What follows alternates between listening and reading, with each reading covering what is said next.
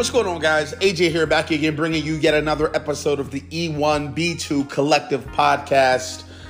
So today was very interesting. I was having a coaching call, and there was a little bit of a situation that I just want to vent about here in this medium, and I think you guys will be able to learn a lot from it.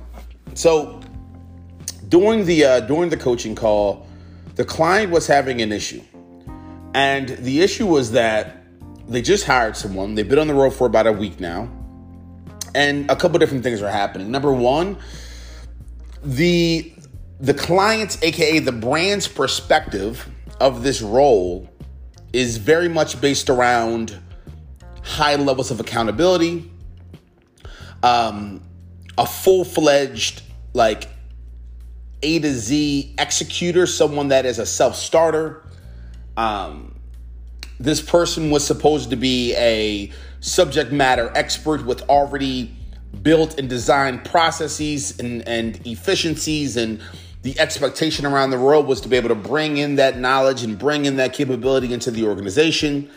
A lot of different things. And from the founder's point of view, they are not experiencing what they thought they should be experiencing within the first week. From the fellow team members' points of views and the direct reports of this leader that they brought into the org, it's not a good culture fit. And this person has been asking lots of questions that has been raising eyebrows in such a way that makes the founder and the COO a little bit confused if they made the right decision. Now, they are leaning towards replacing this individual already. Here are my thoughts around this. I believe that everything that was said is much more on the brand than it is on the new hire. Now follow with me here. You know, when I think about leadership, when I think about people operations, when I think about entrepreneurship, when I think about hiring, when I think about business, the very first thing I think about is everything is my fault.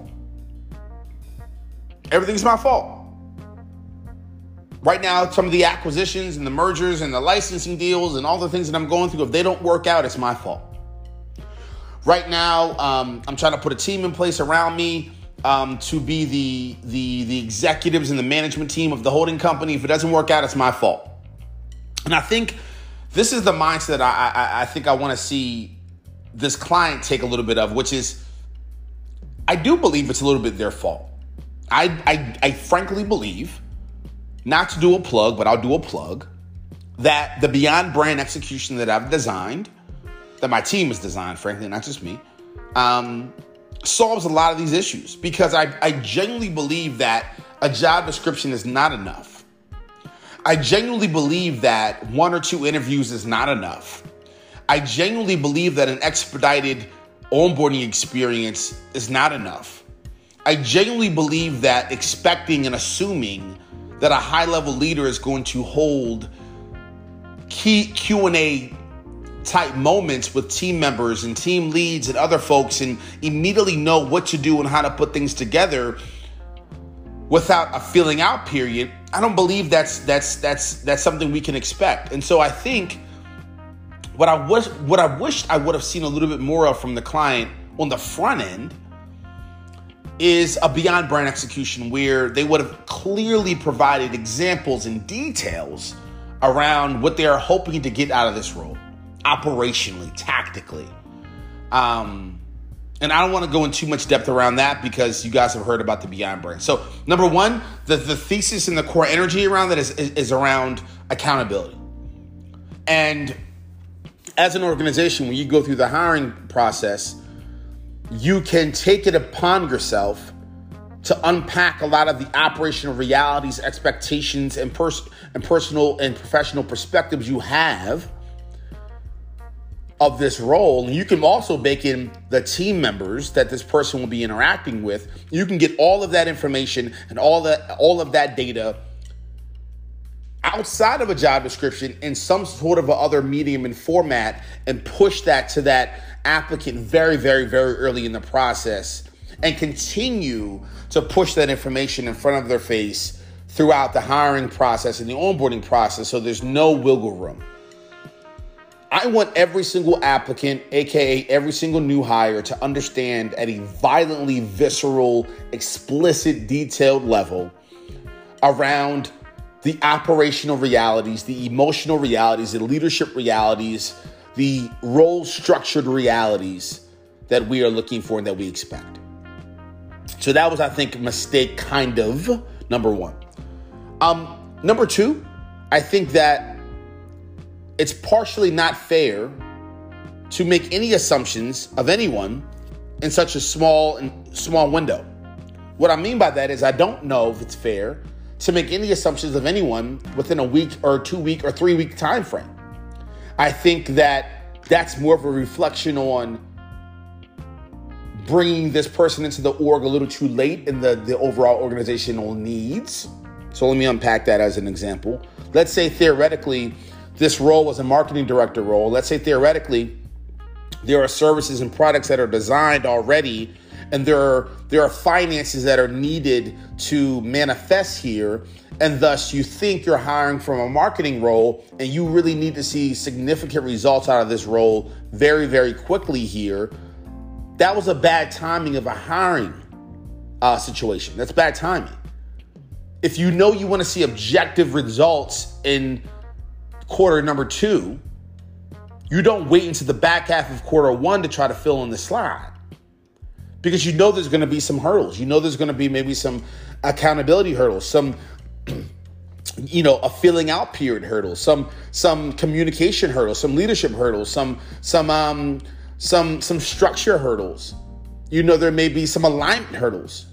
You just have to assume and bake in these pausing, these complex moments. So I think that was a little bit of an issue. I think, knowing the context that I know, I think they really were hoping that this would be a plug and play. And if you needed a plug and play, I think you have to start the hiring process a little earlier than I think they may have done. Number one. I think also, when I think about the role and I think about how they are analyzing it after a week, I think there needs to be a learning and development moment. From what I can understand right now, a lot of their feelings and their perspectives of this person, it's being left within. It's being held. They're making these assumptions within their mind, and I think there needs to be a communication process that happens. Now, I do know there's a slew of one-on-ones that are going to be coming up here, but I think the way you go about those one-on-ones need to be very much through a curious, empathetic lens, where you're trying to understand what's happening, where you're trying to dive into their mind and understand their fears, their confusions, their complexities, their questions. Allow them to create a safe space, or you need to create a safe space for them to be transparent and fluid and honest and comfortable. I think that's vital. I think it's needed. I think it's necessary. I don't believe that you should or can make any assumption of anyone within a week or 2 week or 3 week period of time. I think it's objectively a waste of money. It's objectively a waste of time, and objectively a waste of potentially high level talent. I think also that despite what your assumptions were, I think it's on the leadership to readjust and create additional bandwidth, to develop, to teach, to educate, to coach up. I believe it's on the leaders internally to say to every single team member and every single direct report of this new hire, to say, hey, look, maybe the first impressions was not a good idea. It was not a good one, but we're going to stick in there. And you make that a non-negotiable, because that's what family does. That's what friends do. That's what a good, high-performing organization does. I think you talk to the team members, you talk to the direct reports. Maybe there's context filling. Maybe there's gaps where they can fill that can maybe help this person be a little bit more productive. I guess what I'm trying to say is that there is no way in my mind that you objectively make a call or a decision based off of guts, like how you're feeling, within a week or 2 week period of time. I think you definitely go down a very deep IDP development rabbit hole. I think you definitely build up more EQ, more emotional intelligence, more emotional glue than you think you need, so that you really can extract and understand how they're feeling, understand what they're seeing. And I think you expand your bandwidth a little bit and you make this work as much as you can. I believe you make a list of all the things that you can do to make this work, and you keep checking them off until you have nothing else to check off. And then you put the onus and then you put the accountability on them. And so when I say E1, B2, I think that's where people get it confused. I'm not always saying it's E1 forever. I'm not saying there's not something in this story that the employee can be doing better. But what I am saying is that I do want to see a little bit more strategy and thoughtfulness and accountability and raising of hands of the organization, saying, you know what? We made a couple mistakes here. There's a couple things that we can still do that we have not yet done. Let us as a team, let us as leaders hold off on any thoughts or preconceived perspectives, and let's see what we can do to all work hard to make this work. Because what I think what happens a lot in a subconscious level, I think organizations and I think team members, I think they view new hires as kind of like, you ever see like in a movie where like the new orphan child comes into an orphanage and the other orphan boys and girls have been there for a while, so they've kind of earned their respect and they all have alignment and they're all family members and they all love each other and everything is all good and dandy. But then you bring in a new orphan child to the orphanage and they have to kind of fight their way in and earn their trust and their respect. I don't like that. And that's kind of how I feel. I'm the opposite. I love first. Trust first. Break my back to show you that I will do anything in my power to make you comfortable. Work for you. Give you every resource, every ability, every bandwidth, everything that I can give you to make this all work out well for everyone involved. I make a checklist. And then once I've accomplished and once I've executed against that checklist and there's nothing left, that's when I utilize accountability on your part.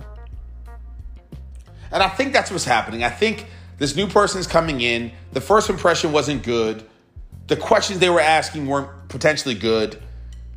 What they thought they were getting versus what he thinks is getting, what he was getting into versus what is actually happening is completely off-putting. And there needs to be a very open, honest, and fluid discussion where the brand raises their hand and takes full accountability. The team members and the direct reports raises their hand and takes full accountability. And you do everything in your power to make this work and show love. So those are my thoughts around this. I think it's valid. I think it's vital. And I'll keep you guys posted around what happens. Thanks a lot.